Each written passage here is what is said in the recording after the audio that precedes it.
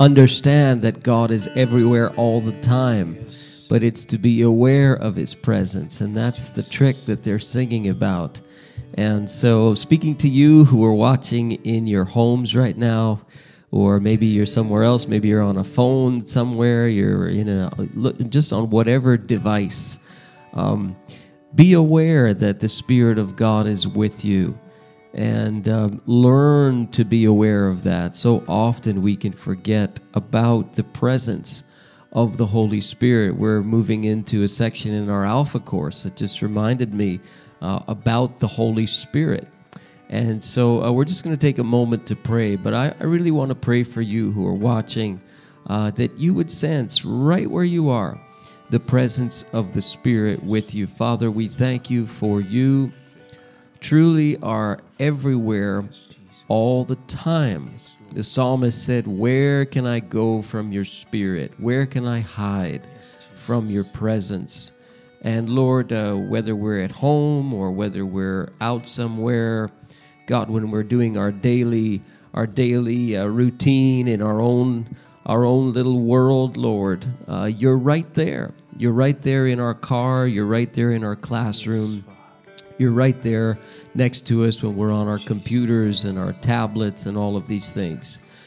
So, Lord, I pray that you would help us to be sensitive to you and to your voice.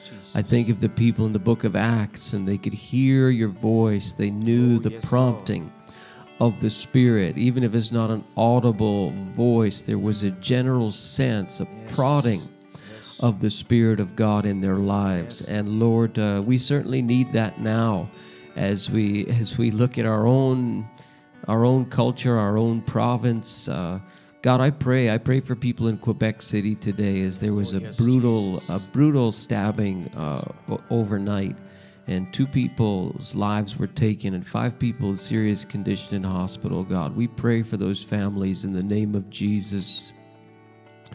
Lord, we pray for our situation here where we're constantly dealing with this pandemic.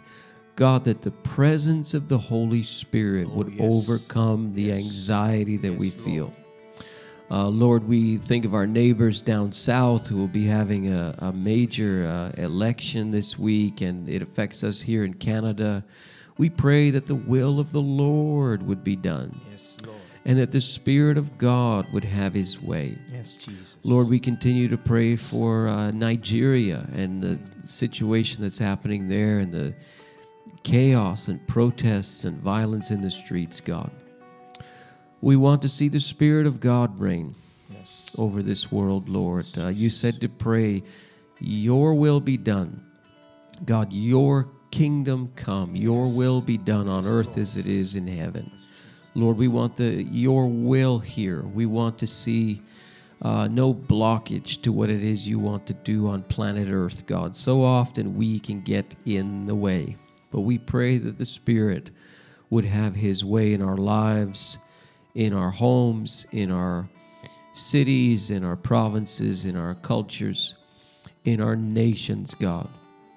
So teach us, Lord, to be sensitive to you.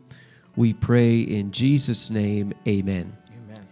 Amen. Well, thank you so much for the band, for helping us out today. As usual, you guys do a great job. It is so difficult. I'm just going to move a little closer to you here. Just a little bit. I like to be right up close to you, okay? So difficult to broadcast. We are right here in Institut Biblique du Québec in Longueuil. And it is such a challenge to set this up, and we constantly have to be thinking that you are on the other end of this camera. And so I really want to thank our musicians and our techies for helping out and keeping this going, and our thanks as well to the Bible College here. They do English courses here as well, so you can check out the Bible College at ibq.ca, and we're so thankful for them. For helping us to keep going here as we are broadcasting exclusively on the internet right now, okay? So you may be watching this on Facebook. If you are, you know what to do, right? You press that little share button on your computer, on your tablet, on your device, whatever. Press that share button, and that's your way of inviting people to your church. It's even easier than striking up a conversation and saying, hey, would you like to come with me to church? Like, that's kind of the traditional way. Now you can do it the electronic way, where you just press that little button. You can be in your pajamas right now and you can invite someone to church on that subject. I hope you enjoyed your extra hour of sleep. And so that's good. And if you are brand new with us, if you're watching us for the first time today, maybe you caught on to this feed somehow. Somebody invited you or something. Can you do me a favor and text the key phrase, reach the one, just reach the one, no spaces, to 514-900-0130. What that does is that gets you onto our electronic list. All of our announcements are electronic. You're going to get them either to your smartphone or to your email inbox, and that keeps you in touch with what's happening. I send those out on a weekly basis, sometimes if there's other things on a daily basis. So that really helps, and you can opt out at any time, all right? So there's no pressure. And if you do that, I'm going to send you something in your email inbox that you're going to enjoy as well, all right? So that's reach the one to 514-900-0130. Check us out on our website. We've got everything there. All the videos, at least for the last 6 months, are all up there. We've got audio running on Podbean and Apple Podcasts. If you want to subscribe to those, that's good. We now have a YouTube channel that you can hit the subscribe button to as well. Once we hit 100, we get all these extra features in YouTube, so it'd be nice to hit 100 subscribers at some point, okay? Keep praying for our missionaries out in Port-au-Prince, Haiti, Michel, and Louise Charbonneau. And also, they're here for the present time due to the travel restrictions, but Don and Marie-Josée Mann, who are developing material for leadership training all around the world, okay? Now, an announcement for you that those of you who are on our e-list, you would have gotten this already, but we will be having an in-person gathering at the Cineplex Movie Theater on November the 15th. That's where we usually meet, at least when there's no pandemic happening in planet Earth. We're in screen number 10 at Quartier 1030 in Brossard. Now, the theaters are closed, but they have made special arrangements for us to come in there on the 15th of November. There is a provincial restriction of 25 people for places of worship, and that's considered, we're going to operate under those guidelines. So it's 25 people that we can get in there. So we're going to run 2 services. We're going to run one at 9:30 and we're going to run one at 10:30. You have to pre-register to come, because we have to keep a head count. We have to know the names of every single person who comes, again, as per the provincial restrictions. So in order to do that, you would have received an email in your inbox. If you're brand new with us, again, if you send that key phrase to that phone number, we'll put it on the screen one more time. If my techie can do that, reach the one to 514-900-0130. You'll get the email, and that will allow you to register to sign up, okay, for each one of the services. Those of you who are in the band and the techies, you have to sign up also, because we have to keep an exact count of every single person. So, if we get 50 people, well, we can do 25 in the first, 25 in the second, and when you register, you're going to see how many spots are available. It's very, very simple, all right? But I do need you to do that. Don't just show up thinking, oh, it's okay. It may not be okay if we're already at our limit, all right? So we'll keep announcing this, but you can start registering even now if you have that email already. There's been a big response, good response to our outreach to Mission Nouvelle Génération, the food bank in the city of Brossard. It's actually one of the largest in the province of Quebec. And I think we're 800 or more now that has been raised. And what that does is that helps needy families who are coming into the food bank. And there are some folks in our church who are benefiting from it. I'm 100% sure that you who are on the other end of this camera, you know people who have that need right now. And it's maybe the first time in their life that they're out of a job and the pantry's empty and the fridge is emptying out and they're scared and they don't know how to ask for help, but you see it. you can come to their assistance. All you need to do is put them in touch with me. It'll be entirely confidential, and we'll get them we'll be able to sponsor their food basket, which is a huge shopping cart filled with food. You'll see it in the email I sent out last week. Or this week. And so that does that. And that is such a blessing when you know that the food's going to be on the table. It's one less thing to worry about. So thank you for your generosity in doing that. $15 covers the food. And we have a little bit extra, so we can even get people some meat, not just fruits and vegetables and all of that. So it's really, really cool to see people being generous in this season, in this time. You can also, there's another opportunity through Operation Christmas Child, which we do every year. Little bit of a challenge, of course, with the pandemic this year, but still going on. And you can do this the traditional way, where you take any old shoebox that you have and you fill it with items for kids. There's a complete list on their website at SamaritansPurse.ca/OCC. So you can do it the traditional way, and then you have to donate. I think it's $10 to cover the shipping. You can also put a check inside the shoebox to cover the shipping as well. And it's all done through Samaritan's Purse, or you can just do the whole thing online. And again, you'll see that in the email that I sent out. There's a link, and you can just do it right there from the comfort of your home. You can even choose supplementary items to their basic box. So it's really neat. And again, this is all through Samaritan's Purse. You get an income tax receipt from them. This is a massive organization, one of the most well-known humanitarian organizations in North America that reaches around the world. So this is a really good way for you to get involved in giving over the holiday season, okay? I believe the dates are, November 16th to 22nd is when all those boxes are collected. So if you're not doing it online and you're getting a traditional box and you're filling it, and you're going to Dollarama and Walmart and all that, and you're filling it up, you have to bring it to the closest location, and you'll see all of that on our website. There's a church in Chateauguay. I've spoken with a volunteer who's there, and she's ready to pick up your boxes as you bring them in November 16th to 22nd, okay? And giving, thank you so much for staying with it and staying faithful and learning that discipline of giving.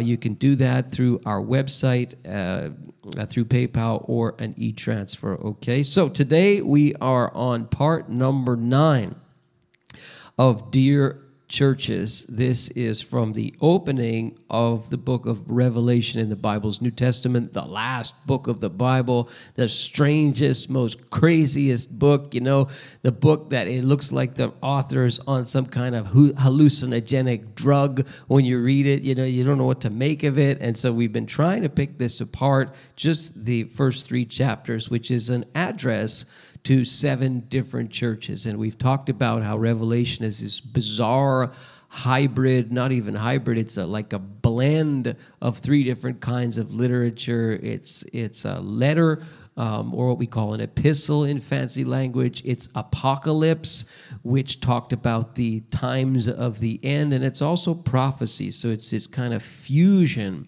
of these 3 kinds of literature. That's what makes it so interesting.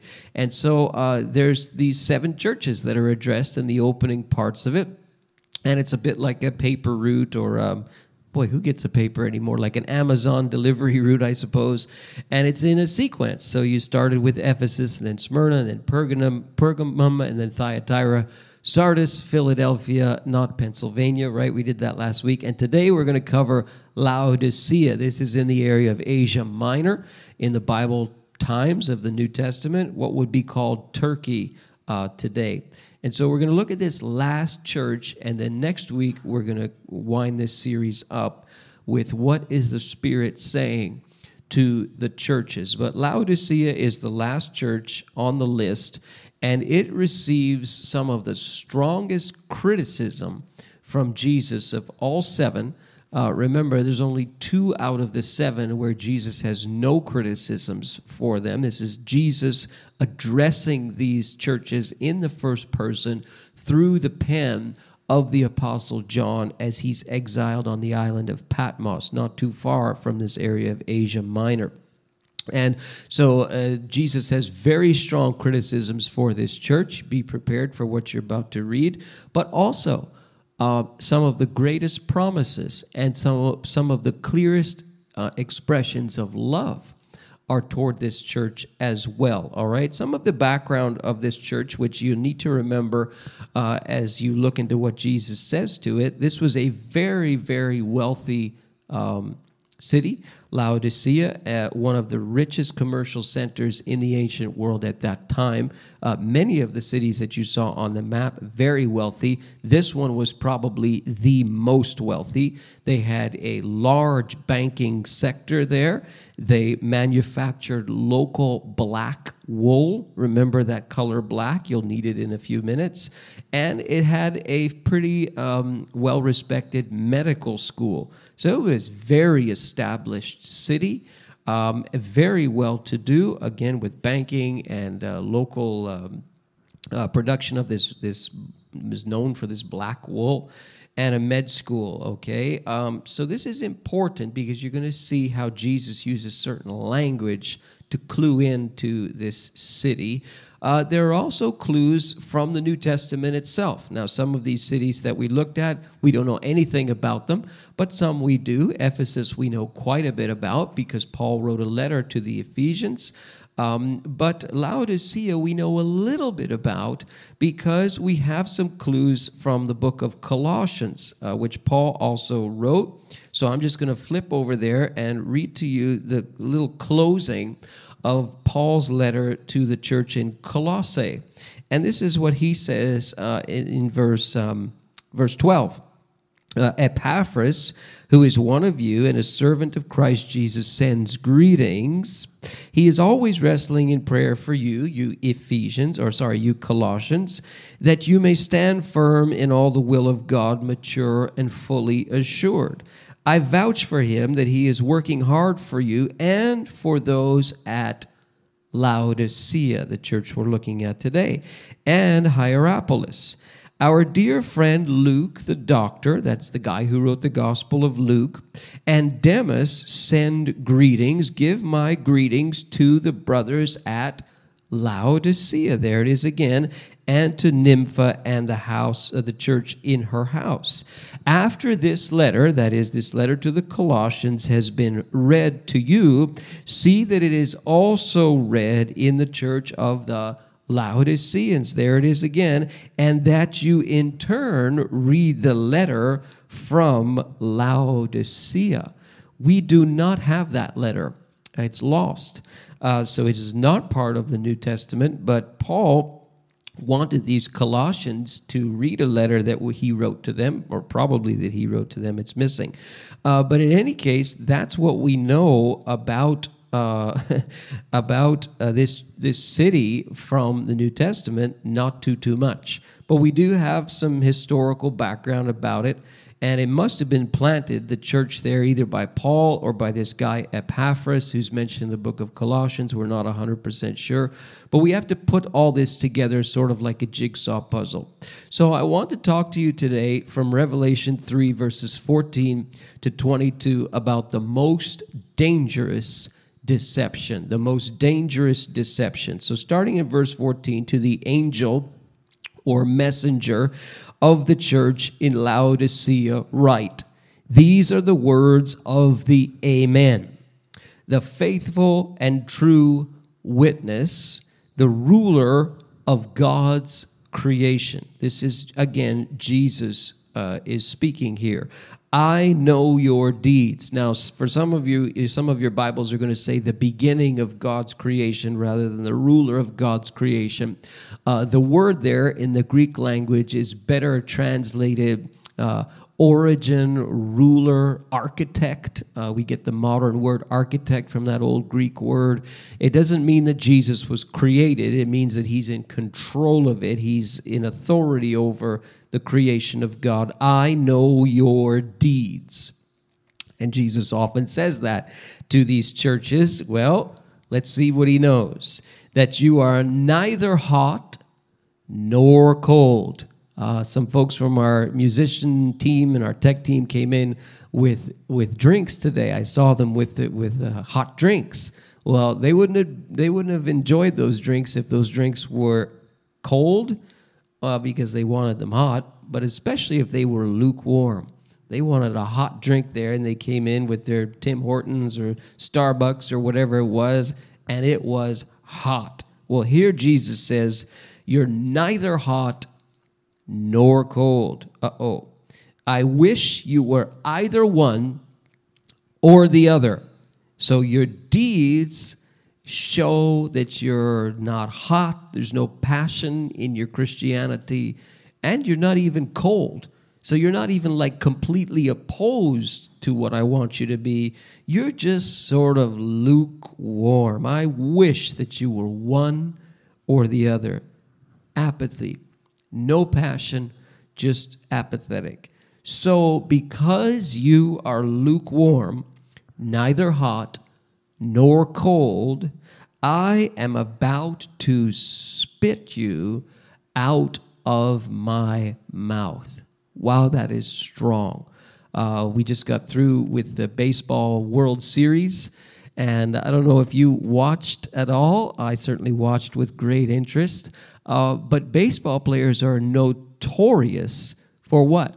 Spitting. And they do this for all kinds of weird reasons, rhythm, relaxation, some of them superstition, but they are really crude. And it's a crude thing. There's actually one or two instances in the Gospels where Jesus uses spit in healings. Very odd, but it's still crude. Well, here, this is a sentiment of disgust, and that Jesus is going to spew them out of his mouth. So this is an image for intimacy lost. Blech is what he's saying. It's an image of disgust that he has because this church is lukewarm. Neither hot nor cold. You say, I am rich. I have acquired wealth. Remember, this very wealthy city, big banking industry there. I am rich. I have acquired wealth and do not need a thing. But you do not realize that you are wretched, pitiful, poor, blind, and naked.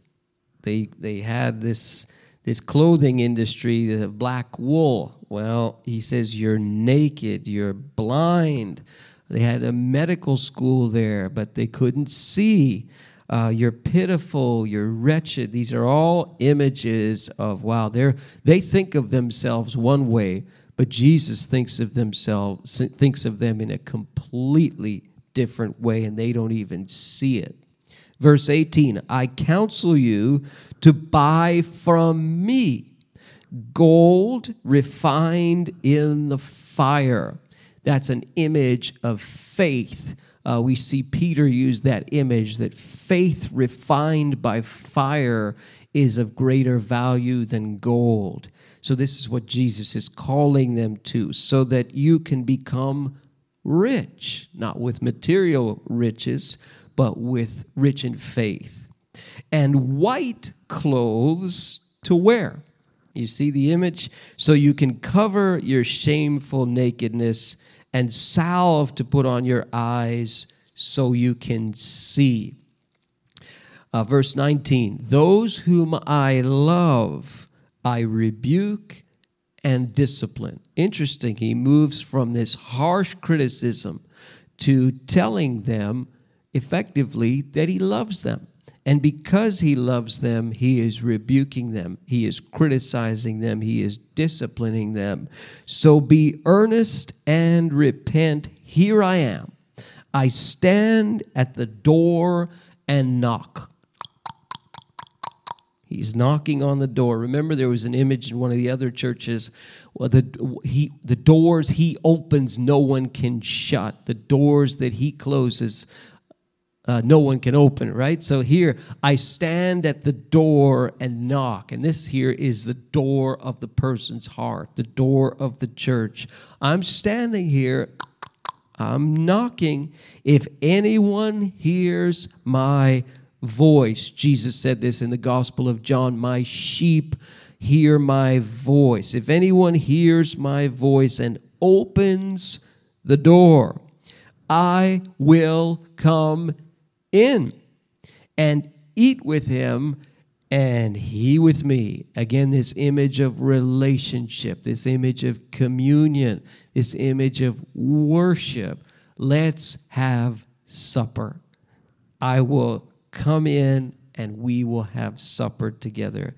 To him who overcomes apathy, lukewarmness, I will give the right to sit with me on my throne. Wow, what a promise.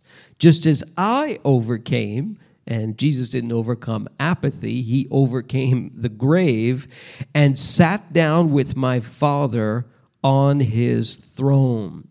He who has an ear, let him hear what the Spirit says to the churches. So the most dangerous deception, what is it?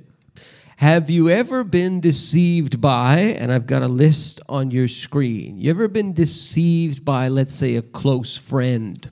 Maybe that would be like maybe your definition of the most dangerous deception is when you're deceived by a close friend. It's the worst kind. You know, you expected this person to behave in this way. You counted on that person, and that person deceived you. A close friend. Jesus was deceived by Judas Iscariot. You know, you say, well, maybe that's the most dangerous, the worst deception. I would say it isn't by this passage.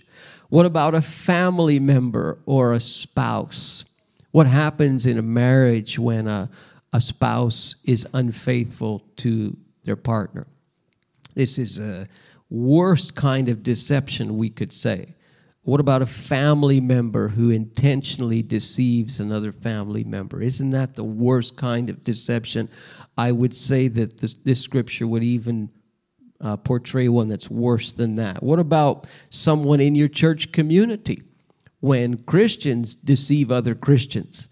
And I have seen that many times and had that happen to me many times where, you know, this person's supposed to be a follower of Jesus, and yet this alleged follower of Jesus behaved in this deceptive fashion and just sort of cut your legs out from under you and stabbed you in the back, to use the expression. Ouch.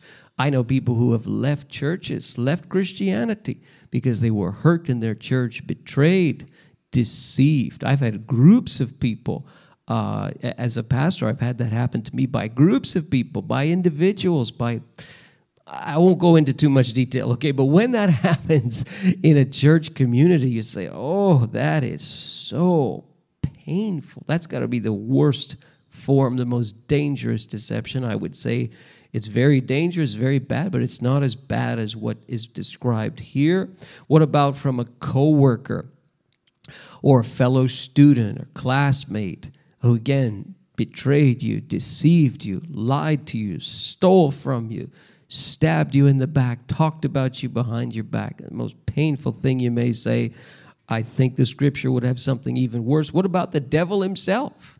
Being deceived by the devil himself. I mean, yesterday was Halloween, and boy, in my neighborhood, it sure was quiet. I mean, there was like 2 houses that were decorated, and you know, some people get all bent out of shape about Halloween. Let me tell you, the work of the enemy, and I've talked about this before, is deception. It's deception. It's the ghouls and goblins and demons and all that stuff. That's way after. It starts with deception. And so you may say, well, when you're deceived by the devil, that's got to be the worst kind of thing when you fall into his deception. No, I would say that this passage has an even greater form, an even more dangerous kind of deception is in this passage.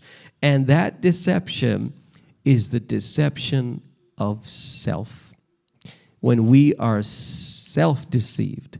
So it wasn't a friend, it wasn't somebody else. It wasn't someone in the church. It wasn't the boss. It wasn't the coworker. It wasn't the devil. It was me. I had deceived myself. And that I would argue from this passage is the most dangerous kind of deception there is, because it's internal. You can figure out when someone else has deceived you. You can even figure out when the devil's deceived you. I mean, the scripture tells us to watch out for his deception. But when you deceive yourself, when you buy your own lie, when that's constantly in your head, no one can help you. I mean, you've conned yourself into believing something that isn't true. You created that story.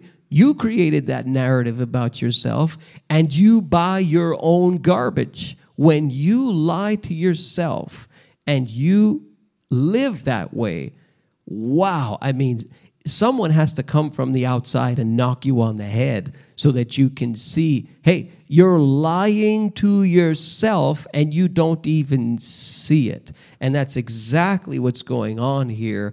Jesus is knocking these people on the head, knocking on their door. And what he's saying to them is, you are completely self-deceived. Let me show you how. I'll put a slide on the screen here. On the left side, you see what these Laodiceans are saying, and I've got a big one on big screen here in the Bible College Chapel. This is what they say. They say, I am rich, right? I mean, it's Laodicea, big, rich town, banking, black wool, medical school. I am rich. I have acquired wealth. This is what they're saying. Jesus is saying this is what they're saying. I don't need a thing.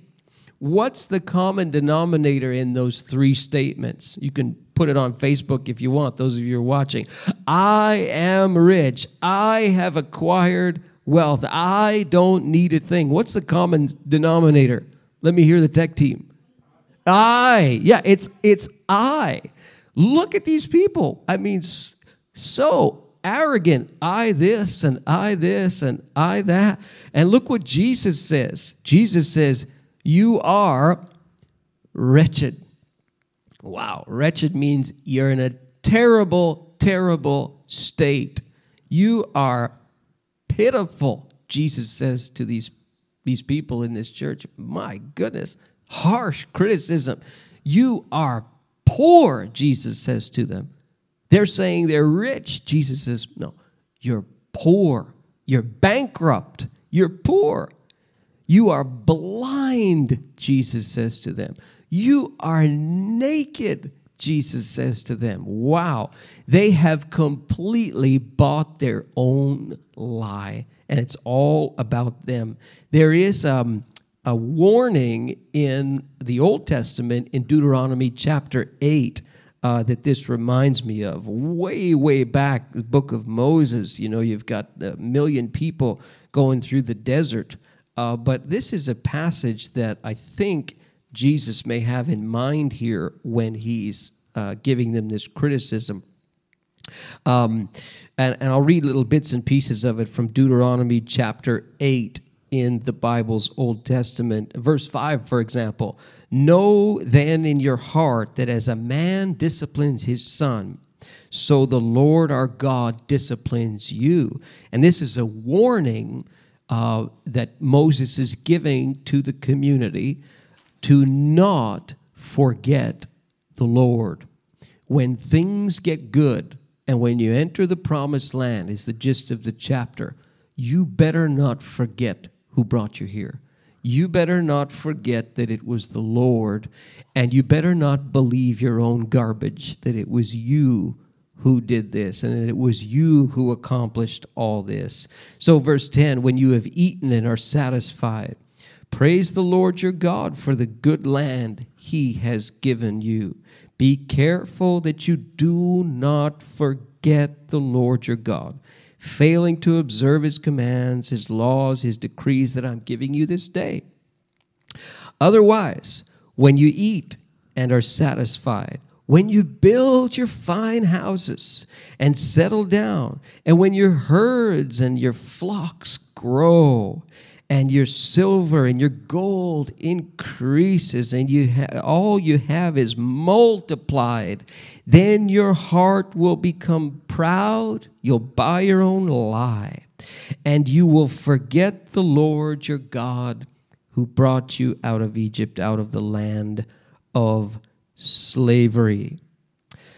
He gave you manna, verse 16, to eat in the desert, something your fathers had never known, to humble and to test you, so that in the end it might go well with you. You may say to yourself, my power and the strength of my hands have produced this wealth for me, just like the people in Laodicea.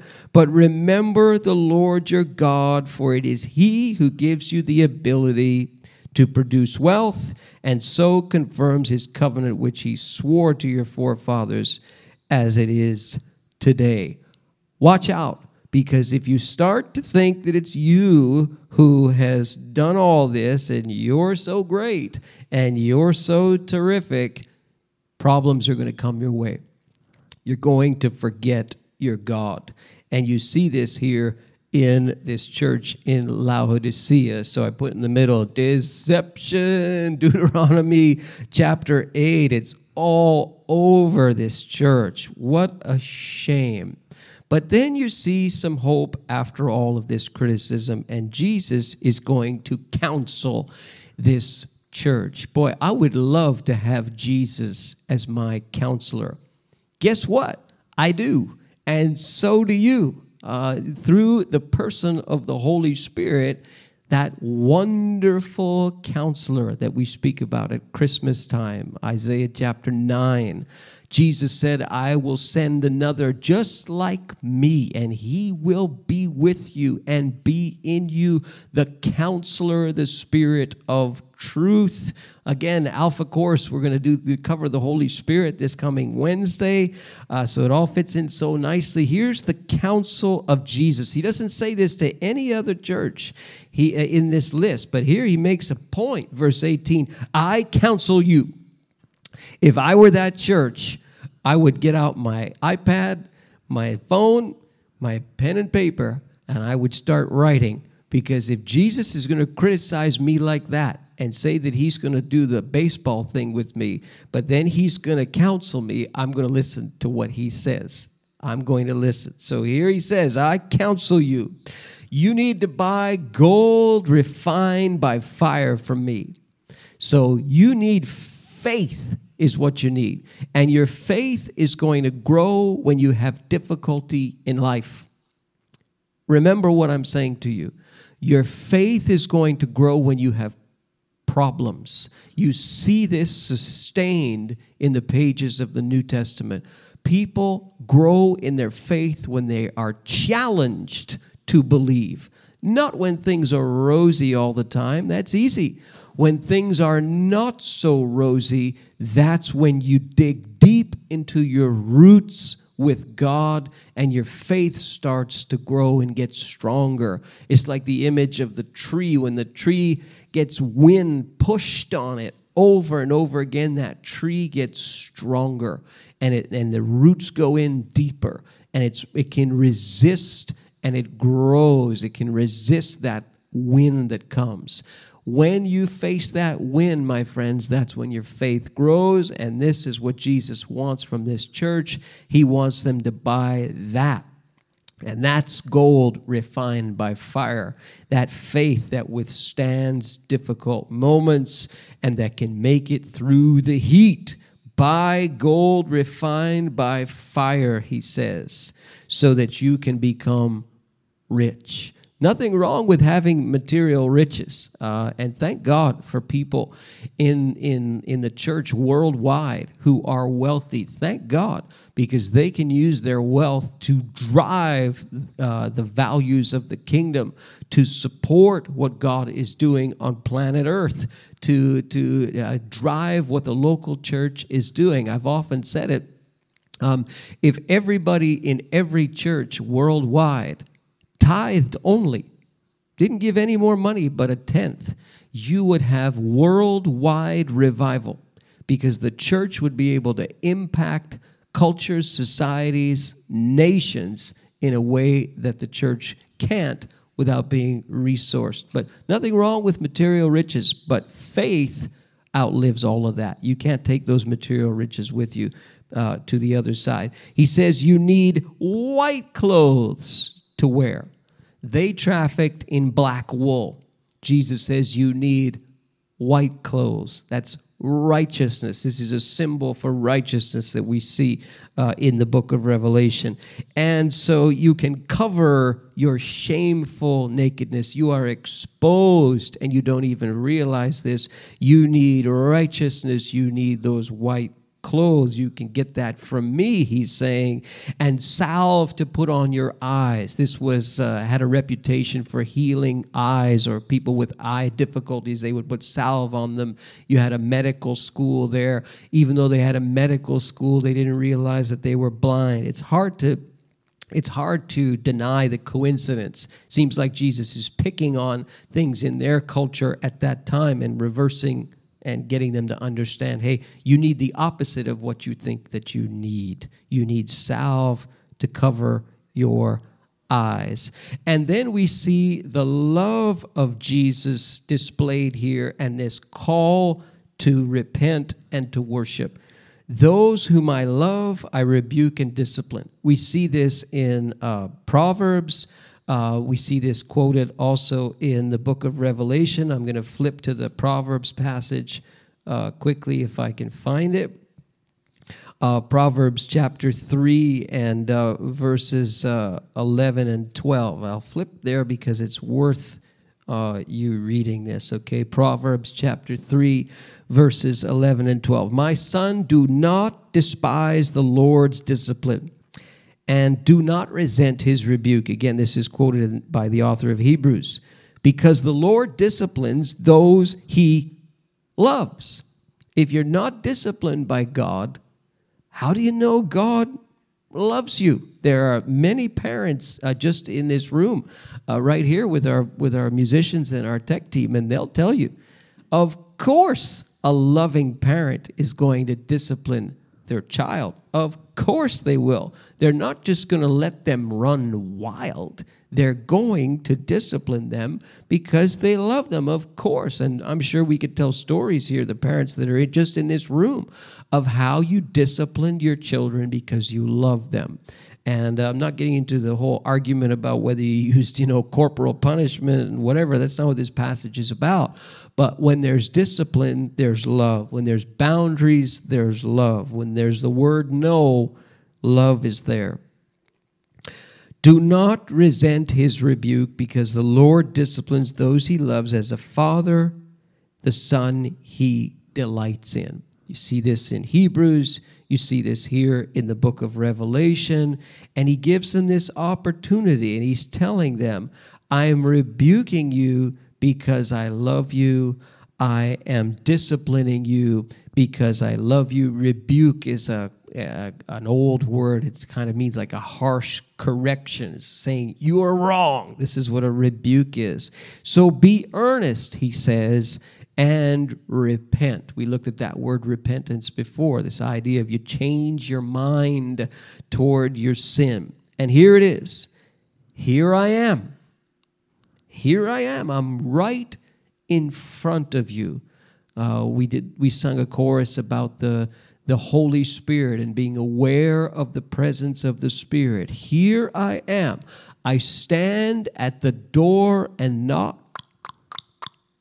If anyone hears my voice, he's saying, can you hear any more? Can you hear me speaking to you?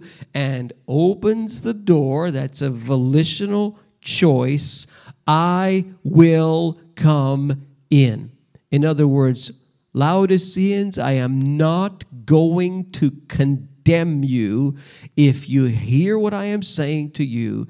If you open the door of your life, I'm going to come in. And I'm not going to come in to hurt you. I'm coming in to have fellowship with you, to have communion with you, so that you may worship, so that your relationship may be sound. I will come in and eat with him, and he with me. Don't you miss restaurants? Don't you miss going to a restaurant with your friend, your family, and sitting down and having a meal together? There's something intimate about that. That's why when people are dating and courting, or whatever term you want to use, or there's something that they want to do together, a lot of times what do? Let's go out to eat, right? Or if the person can really cook up a good meal at home, wow, let's go out, let's have something for dinner. And here, this is an invitation into the heart, into the home of the person, and Jesus is saying, hey, I'm available for dinner. Are you interested? I'm knocking on the door of your heart. If you will open it, I will come in, and there will be fellowship, and there will be worship. This is the call that he has to this church, with a powerful promise that if they will overcome their present state, they will sit on his throne and have authority with him in the end of time. Self-deception, it is so powerful and so deadly. I want to finish with another passage written by the same guy, the Apostle John. And if the band can go ahead back to their places, and you guys can go ahead and start playing something, whatever you decide, no problem. But let's give the people at home a song as we close today. This is from 1 John.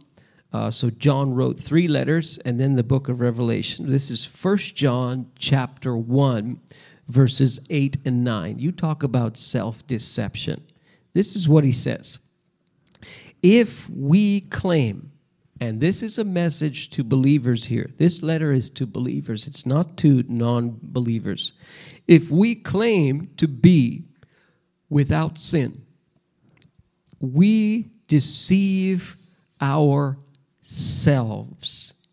and the truth is not in us. Wow, you talk about powerful self-deception. If we claim to be without sin, I don't need God. I've made it. I used to need God, but I don't need God anymore. I'm holy.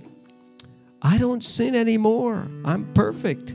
If we claim to be without sin, we deceive ourselves, and the truth is not in us. If we confess our sins, he is faithful and just and will forgive us our sins and purify us from all unrighteousness. It's the same call that Jesus has to the Laodicean church. If we confess our sins, I'm knocking on your door. Repent. He is faithful. He is just. He will forgive us. He will purify us. And again, if we claim we have not sinned, we make him out to be a liar, and his word has no place in our lives. My friend on the other side of this camera, maybe you're listening, you're watching, maybe it's a recording that you're watching. Have you conned yourself? Have you deceived yourself? If that's the case, God is knocking on the door of your heart, and he's saying to you, wake up. Stop lying to yourself. You need me more now than you have ever needed me before.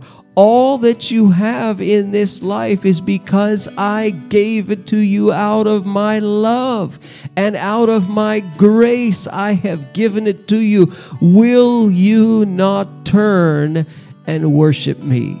Will you not turn and open that door, that I may come in and show you my grace and my forgiveness of your sin? That's the word of the Lord for you today. Father, I pray for each person who's watching, who's listening. In the name of Jesus, you would clear the clutter, you would get right to the truth, and you would speak directly to each person's heart.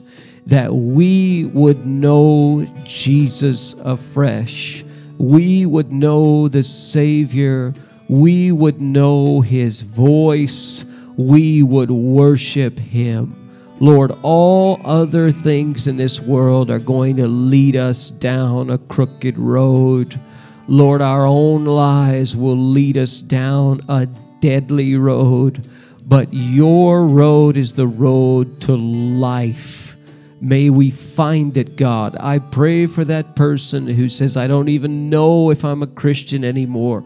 Lord, I say on their behalf, have mercy on me, a sinner, and come into my life afresh, Jesus.